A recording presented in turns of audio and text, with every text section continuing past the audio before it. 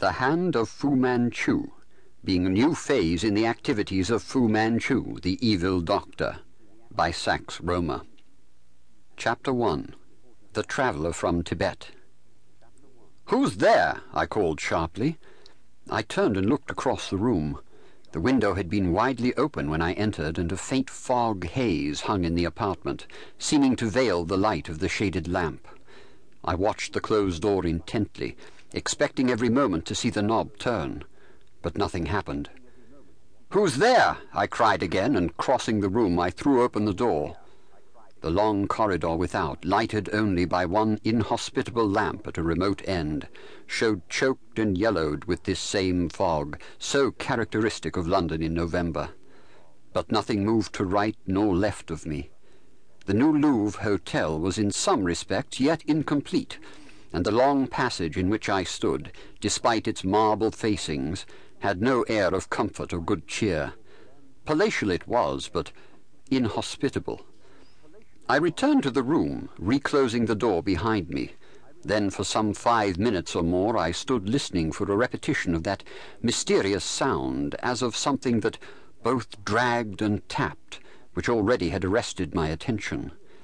My vigilance went unrewarded.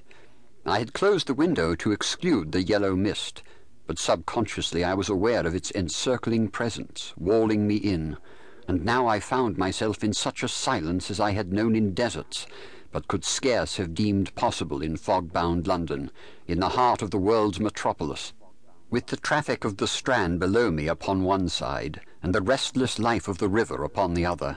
It was easy to conclude that I had been mistaken, that my nervous system was somewhat overwrought as a result of my hurried return from Cairo, where I had left behind me many a fondly cherished hope. I addressed myself again to the task of unpacking my steamer trunk, and was so engaged when again a sound in the corridor outside brought me upright with a jerk.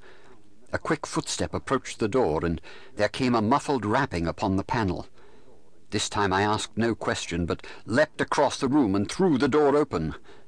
Nayland Smith stood before me, muffled up in a heavy travelling coat, and with his hat pulled down over his brows. "At last!" I cried, as my friend stepped in and quickly reclosed the door. Smith threw his hat upon the settee, stripped off the greatcoat, and, pulling out his pipe, began to load it in feverish haste.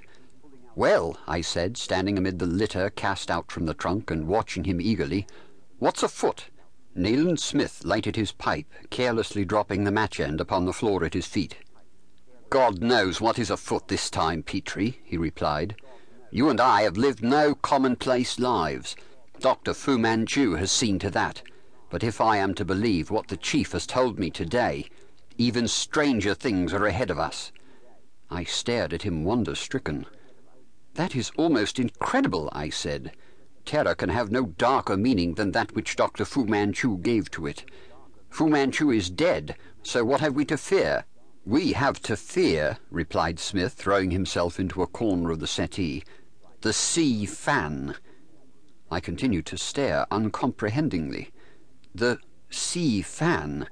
"I always knew, and you always knew," interrupted Smith in his short, decisive manner, "that Fu Manchu, genius though he was, remained nevertheless the servant of another or others. He was not the head of that organization which dealt in wholesale murder, which aimed at upsetting the balance of the world. I even knew the name of one, a certain Mandarin, and member of the sublime order of the White Peacock, who was his immediate superior.